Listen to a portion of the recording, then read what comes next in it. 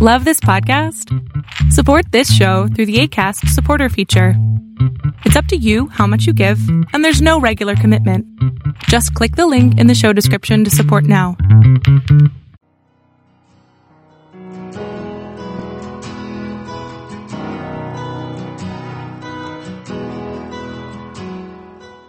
Welcome to Fresh Encounter, the radio ministry of Lifelong Anointing Church. Our mission as a church is to equip the body of Christ to increase in wisdom and in stature, and in favor with God and with men. We're glad that you joined us for this edition of the broadcast. It is our prayer that this broadcast will be a blessing to you. Here now is Pastor Otuno with today's message. John chapter 9, I want to start reading from verse number 1. And as Jesus passed by, he saw a man which was blind from his birth.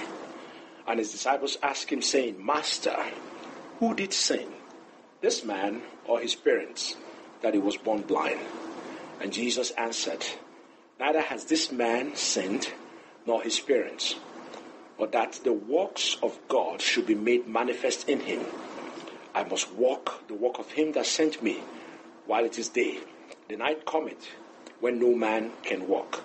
As long as I'm in the world, I am the light of the world. And when he has thus spoken, he spat on the ground and made a clay of the spittle, and he anointed the eyes of the blind man with the clay. And he said unto him, Go, wash in the pool of Siloam, which by interpretation sent. He went his way, therefore, and washed, and came seeing. The neighbors, therefore, and they which before had seen him, that he was blind, said, Is not this he that was sat and begged? Some said, This is he. Others said, He is like him. But he said, I am he. Therefore said they unto him, How were thy eyes opened? He answered and said, A man that is called Jesus made clay and anointed my eyes, and said unto me, Go to the pool Siloam and wash. And I went and I washed, and I received sight. Then said they unto him, Where is he? He said, I know not. They brought to the Pharisees him that aforetime was blind, and it was the Sabbath day when Jesus made the clay and opened his eyes. Then the Pharisees also asked him, and he that had received his sight, he said unto them, He put clay in my eyes, and I wash and do see. Therefore said some of the Pharisees, This man is not of God, because he keepeth not the Sabbath day. Others said, How can a man that is a sinner do such a miracle? And there was a division among them.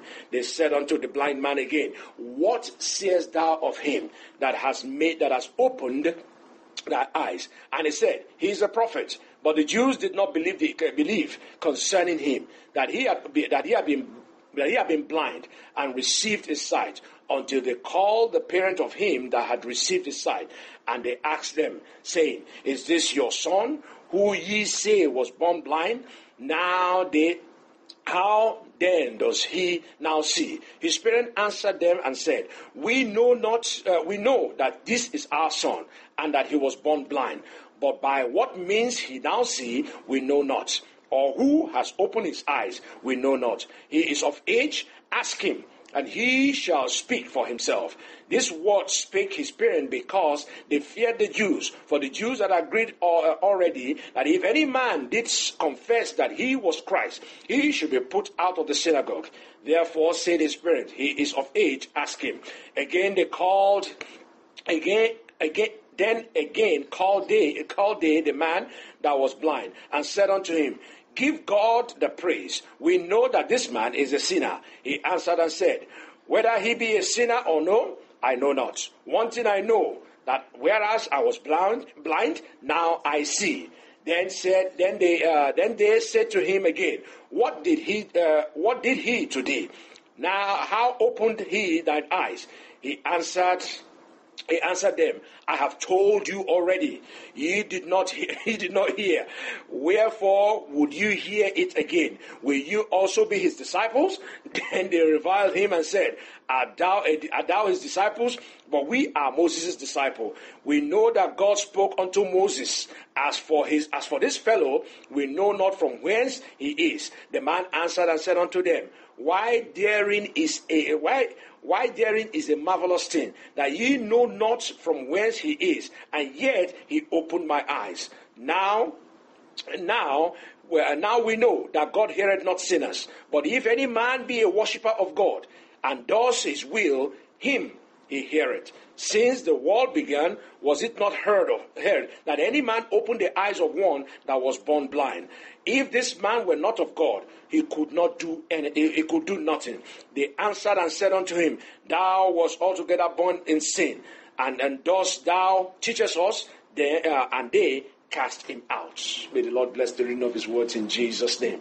Now, in the verses that we have just read, we see a very interesting encounter with the Lord Jesus Christ and this guy that was born blind. Now, before we begin to dig deep into this verse of the scripture, I just wanted to highlight something in verse number 2. Verse number 2 of that verse tells us there. It tells us, saying, and the disciples asked, and his disciples asked him, saying, Master, who did sin, this man or his parent, that he was born blind? Okay? This question is very important because it reveals the underlying assumption that people have about the condition of other men. Okay? It's an assumption that people have even in that time, and they still have it even in the church today. The question was that who sinned that this man was born blind? Is it the man or is it the parent? Somebody must have sinned for this man to have been born blind. There are those who are concerned, who are convinced that there is nothing evil that will happen to them as long as they are serving the Lord. Okay? They are convinced that as long as they are serving the Lord, as long as they are coming to church regularly, as long as they live a life that is okay, everything is going to be fine. But you will notice that the consistent testimony of Scripture does not support that view. Because there are people who are consistently walking with the Lord. People that the testimony of Scripture tells us that they are righteous men. But for some reason, evil still came onto them. And we all know the most popular example. And that most popular example is the example of Job. We know that the Bible even tells us that he was a righteous man. A man that hated evil. A man that excused evil. A man that would not even, he prayed even for the sins that he has not even committed. He prayed for it. So you see that particular idea that if you are walking with the Lord, if you are serving the Lord, you are doing everything, that no evil will come near you. That is not supported in Scripture. Okay? However, Christians suffer. And from this verse of the Scripture we see that bad things happen to good people. And that is a fact of life. The fact that you are a Christian does not mean that you are immune from bad things. It doesn't mean that life is not going to happen to you. It doesn't mean that you are not going to run into an accident. Okay? It doesn't mean that things are going to be things are going to be all smooth for you. All right? Life is going to happen. The fact that you are a Christian, the fact that you fasted, the fact that you are praying, the fact that you do all sorts of things, bad things happen. The reason is very simple. We live in a fallen world. And because we live in a fallen world, bad things do happen. So in verse 3 of that chapter, look at the response of our Lord Jesus Christ. Jesus now told us, Jesus answered, say, neither has this man sinned, nor his parents, but that the works of God should be made manifest in him. Okay, Jesus taught his disciples that is this very, very important lesson. And that important lesson is this: number one, the sin of the parent does not necessarily result in physical deformity of any man. The fact that your parent committed sin does not mean that you are going to find that the child will be born with a form of deformity. Number two, parents do not have to sin for children to be born deformed. There are people who are righteous, people who live by the rule, people who did everything by the book, and yet they still have children who are deformed. So the fact that the parents sin does not mean that they are going to have deformed children. The fact that they are righteous does not mean that they are going to have all healthy children. It doesn't follow. Okay? And deformity is not always the result of sin. That's basically what Jesus was telling them. Deformity is not always the result of sin, and God can work regardless of the circumstances of that individual. God can work regardless of the circumstances of the individual. Whether you are born of sin or whether you are born of a righteous person, whatever the issues might be, God can still work in that situation. In other words, Jesus is telling them, bad things happen to good people, and God is able to change every situation regardless of the cause. That's what the Lord is telling us from that verse of the Scripture. Now, why are we talking about this verse number 2? Why have I taken time to look at this verse number 2? The reason is because how you respond to number 2 determines how you see God. Because if you see God as a God who will punish you, who will punish who will visit the iniquities of your unborn, who will visit some iniquity on a child, will visit deformity on a particular child, then it affects the way you relate to God. It affects the way you walk with God. It affects your faith in God. It affects your picture of the Almighty God. Okay? So how you respond to that particular question of who sinned that this man was born blind. If the way you respond to that question will determine how you see God, determine how you walk with God, determine even how you will behave in prayer. Okay? Now, what is the danger? Because if you begin to look at God in that light, what will happen is that you begin to associate sin and every unfortunate situation with the Almighty God. Because you begin to see God as the author of all these terrible things in the life of people. Now, what is the danger of associating sin with every unfortunate situation? Because there are things that you will notice. You remember there was a time when there was a big opera after the 2005 Katrina issue. There was a very popular minister of God that said it was because of the sins of the people. That was why that they had that particular issue. I don't know whether it's true or not, but that particular thing received a lot of media. All right? Now, if you have that kind of mindset where you associate sin with every unfortunate situation, what is the danger that is involved in that? The first danger of associating sin with every unfortunate situation in life is, number one, you blame God for every evil.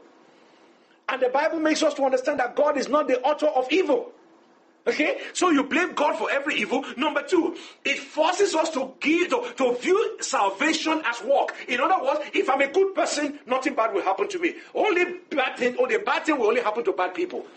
And then you see yourself as morally superior to people who are suffering some unfortunate situation. Somebody has cancer, you say, well, it's because of the way they have been living in the past. That's why they have cancer. But that doesn't follow. You see people who have maintained a strict dietary life, a life of purity, and yet they still have cancer. Yeah. So when you associate evil, when you associate sin with terrible things that happen to other people, number one, you blame God for every evil. Number two, it forces you to see salvation as work. Number three, it creates a sense of pride in the Christian. You begin to see that, yes, if everything is going on well with me, it means that, yes, I must be doing something right. I must be in the good books of the Almighty God. And that is what is also happening in the prosperity gospel. Because some people see that, yeah, as long as I have a big money, as long as I can show for it, I am blessed, then God must be on my side. But that is not, it does not follow. The fact that you are doing well does not mean that God is in support of what you are doing. It doesn't also mean that God is against you. It's just not a measure of God's approval in the life of an individual. So when we associate sin with unfortunate situation, number 4, it relegates grace and mercy to the background. Because if you notice, anytime we pray here, we say, Father, we thank you because of your mercy over our life. There are people who are in the hospital right now who are feeding through tubes. They are there not because we are better. Yes. It's not because we are better than them. It's not because we know how to pray. It's not because we are more righteous. It is the grace of God upon our lives. Now, when you now begin to associate sin with unfortunate situation, you are trying to say that I am righteous and this man is a sinner. And because that person is sinner, that's why he's suffering the way he's suffering. And because I'm righteous, that's why I'm not sinning. That's why I'm not in the hospital. That's why I'm not in an unfortunate situation. When we have that mindset, it relegates grace and mercy to the background. It lifts up ourselves as the work that we're doing. That we are enjoying the blessings of God because we deserve it. Yeah. And that is a very dangerous place for a Christian to be. Number 5, when you associate sin with every unfortunate situation, it creates bitterness and anger when calamity finally strikes. Because when you see yourself as, yes, I'm a righteous child, I have not been promiscuous, I have not been involved in any form of debauchery, I've been living a pure life, and all of a sudden cancer strikes. Pow! And when cancer strikes, what happens? You begin to wonder, say, why God? Why me, Lord? I've been living a very nice life. I've been a good boy. I've been attending church. I've been singing the choir. I even give my tithe. I make sure I calculate it very to the last penny. I make sure I don't cheat you. And when I'm late, I put the 5% on top of it that Leviticus asked me to do. So I do everything the way you want it done. So what happened, oh God? It creates bitterness when you equate sin with unfortunate situation. Associating sin with every evil situation is very, very dangerous for a Christian. Having said that, let's now look at the entire, let's now look at the encounter of Christ with the man that was born blind and the leaders of the Jews. If you look at that verse of the scripture that we read, John chapter 9, reading from verse 1 again, you will find out that there are so many things that are happening there. Reading through this verse, you will see, number one, Jesus met the man that was born blind. Jesus healed the blind man. What got out that man was blind and that the blind man has been healed, and the man that was healed was brought to the temple for questioning by the Jewish leader. The Jewish leaders were presented with the evidence and the eyewitness testimony, yet the leaders refused to acknowledge the miracles. They simply refused to acknowledge it because they don't like the guy that did it. Okay? Just because they didn't like the Lord Jesus Christ, they refused a miracle that they are looking at. I don't want to make the comment that I want to make, but I just leave it alone there. So they refuse to acknowledge even the miracle that took place, even when they're looking at the evidence.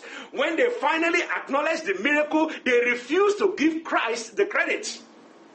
They say, that we know that this guy is a sinner. Just give glory to God. Give glory to God. Don't mind this guy who is a sinner. Okay? So when they finally acknowledge that there was a miracle that took place, they refuse to acknowledge that, give credit to Lord Jesus Christ. And then finally, when they fail to get the man that was healed, when they failed to get him to play according to their own rule, what happened? They kicked him out of the temple. When the guy refused to play their game, when the guy refused to chastise the Lord Jesus Christ, when he refused to play the game that they were playing, they said, okay, since you don't want to play with us, we are going to kick you out of the temple. Now, you see, the point that I'm trying to get to here is this. You see that truth is a very, very difficult thing to manipulate. And facts are very, very stubborn. Very, very stubborn. This man was born blind. Everybody knows him because he's been sitting down there begging for money. So they know him. And you know that he's blind. And somebody came from nowhere, spat on the ground, took the clay, put in his eyes, asked him to go and wash his face. He washed his face, he came back, you could see. That is a clear evidence of something. You can't argue with it. So facts and truth can be very difficult, and facts are very stubborn. Now, when people are not interested in the truth, facts become irrelevant. The facts can be looking at them at least in their face like this. But as long as they are not interested in the truth, fact is irrelevant. Right. Number two, when people have a hidden agenda, facts become irrelevant. If you have something else that you want to prove, if you have something else that you are pursuing, if you have something else that you are gunning for, no matter the amount of facts that you are presented with, no matter how glaring the evidence are, you will see that you are not interested in that because it does not line up with the agenda of what you are pursuing. And that is what is happening here to these particular religious leaders. They were not interested in the Lord Jesus Christ. They were looking for every opportunity to discredit him. They're looking for every opportunity to put him down. They're looking for every opportunity to deny even the glorious Spirit of the Almighty God that was evident in his life. So, what you will see is that when people have a hidden agenda, truth, fact becomes irrelevant. Number three, when people want to have their way, facts becomes irrelevant. In other words, when they have something that they are gunning for, there's something that they are targeting, there's something that they want to achieve, there's something they want to accomplish, no matter the amount of fact that you present before them, it doesn't make sense. They don't care about it. It's just like a young girl or a young boy that's in love. No matter how you tell that boy, this girl is not good for you, or they tell the girl, this boy is a trouble for you, you can talk about it from now till tomorrow. And like some people will say, you can say it until you turn blue in the face. That girl or that boy will continue to do it. Right. And that is because they are interested in having their way. So regardless of the facts that you present, it doesn't make sense. It's not relevant to them. Facts become irrelevant when you want to have your way. Number four, when people don't like the direction that the evidence is pointing, fact becomes irrelevant. when you don't like the direction that the conversation is going, when you don't like the direction that something is pointing, you will find out that you say, no. Whatever fact you present, it doesn't make sense. When people have made up their mind on what they want the truth to be, the facts becomes irrelevant. When they have made up their mind that this is what I want the truth to be, they say truth is what I want it to be. When they have made up their mind that this is what truth should be, regardless of the fact that you present before them, it doesn't make sense. It doesn't make sense to them. They will refuse to accept it. The Pharisees and the leaders of the Jews did not like what they were hearing. They did not like what they were seeing. They did not like the miracle that was taking place. They did not like the evidence that was presented before them. Even they brought the parents of a man who was 40-year-old just to say, is this your son? Just to be able to discredit what they did not want to hear. So the Pharisees and the leaders of the Jews did not like what they were seeing or what they were hearing. So the facts on the ground became useless and irrelevant, regardless of what they were looking at. It became irrelevant to them. Okay? The same thing can happen to us today. The same thing can happen to us as a believer. The same thing can happen to us as a church. The same thing can happen to us as a family. Okay? The same thing can happen to us as a society. The same thing can happen to us as a nation. Because what you find is that when you are looking at the fact in front of you, and then you keep blaming somebody, a man who refused to walk, and continue to blame another person that is the source of his own trouble, you know that person, regardless of the fact you present, that person will keep arguing because he doesn't want to accept the truth that is on the ground. A student, I've said this before, when a student gets A, he says, I get A. I got an A in this class. When a student gets a C, he said, the teacher gave me a C. Okay? He never tells you that he walked and he got a C. He said, oh, the teacher gave me a C. Right. But if you got an A, he said, I got an A. Right. The issue is that many of us don't want to face the fact when we don't like the results that we're seeing. Right. So the same thing happens to us on an individual level, on an individual basis. If we are living a life contrary to the will of God and refuse to change, we will not like the facts that we're seeing. Somebody's asking for the miracle of God. He refuses to pray. And yet he's now praying, he's now blaming God that, God, why are you not hearing my prayer? You are not praying. Right. You are not living right. You are not doing what you're supposed to do. You are not following the spiritual laws that will lead to prosperity or lead to health or lead to happiness. You are not doing any of those things, and yet you expect God to visit you. Yeah. So the idea is that if we are living a life that is contrary to the will of God, many of us will end up, the reality that we're seeing, we won't like it, and we will not like to admit it. If our job, our house, our family are not where they are supposed to be, and we don't want to fix the problem, we will refuse to accept the facts that are presented before us. If our finances are upside down and we refuse to cut the credit card, what you will find is that the result and the reality of the credit cards, we will not like it, we will not want to accept it. And so those people are disturbing me. As if you are not the one that spent the credit card. As if you are not the one who spent the money. But you keep making comments as if these people just pick out your name from nowhere and they just focused on you and they started calling you. Is there not a reason why they are calling you?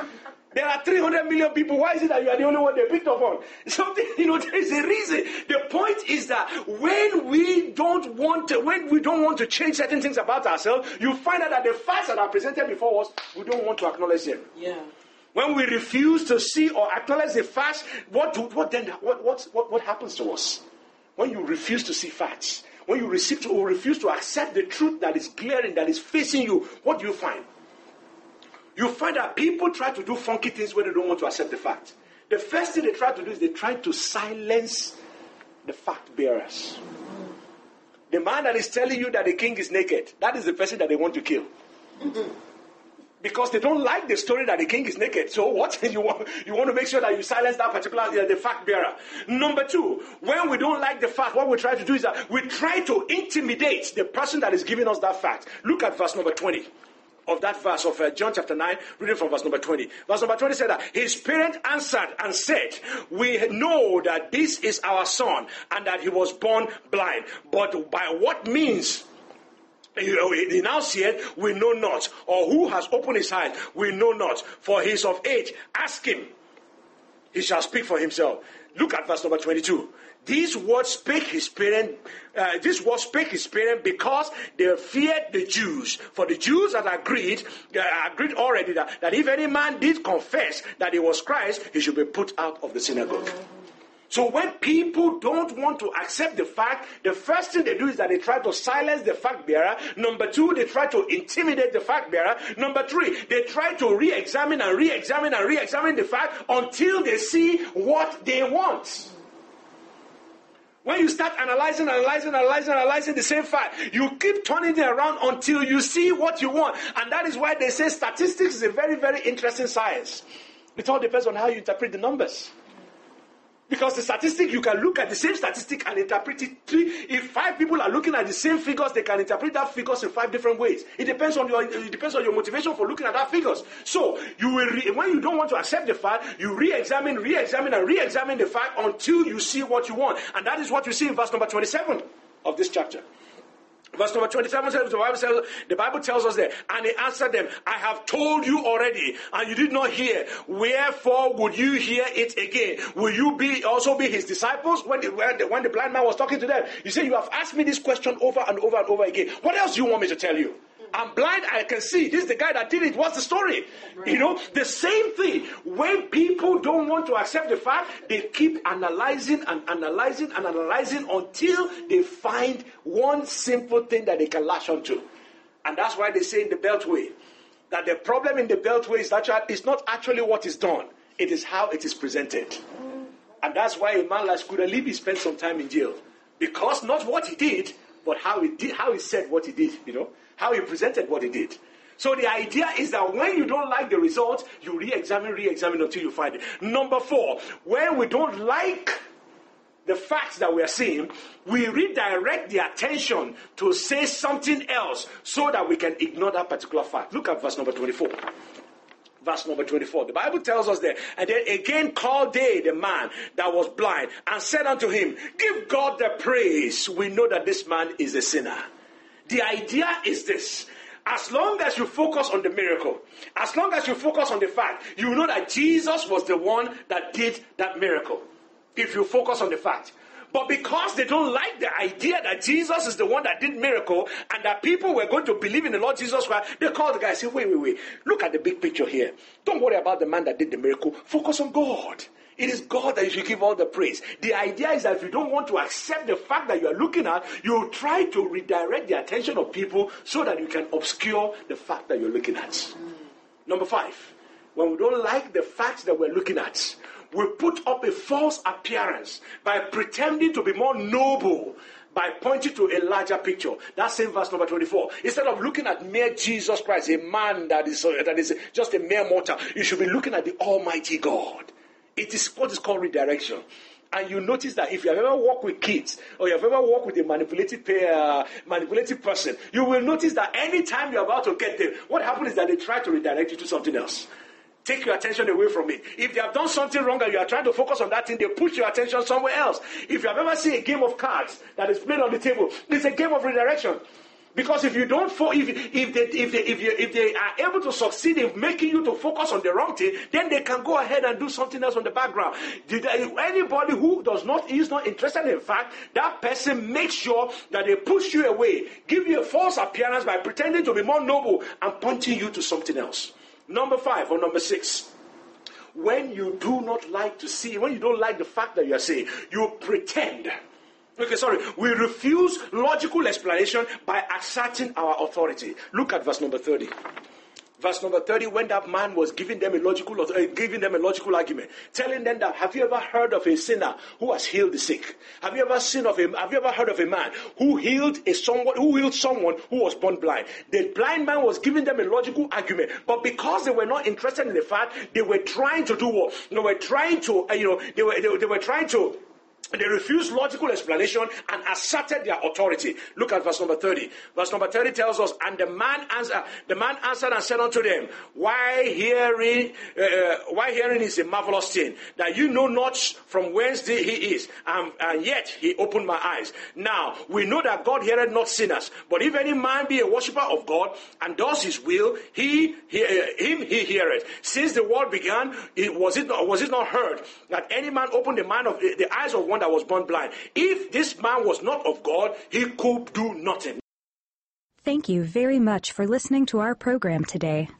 We invite you to join us every Sunday at 10 a.m. for our Sunday worship service at 2711 Murfreesboro Road in Antioch, Tennessee. We also host Bible study and prayer meetings every Friday at 7 p.m. Visit us online at www.lifelonganointing.com and on Facebook, Twitter, and YouTube. Join us next time for another edition of Fresh Encounter. On behalf of Lifelong Anointing Church, we thank you for listening.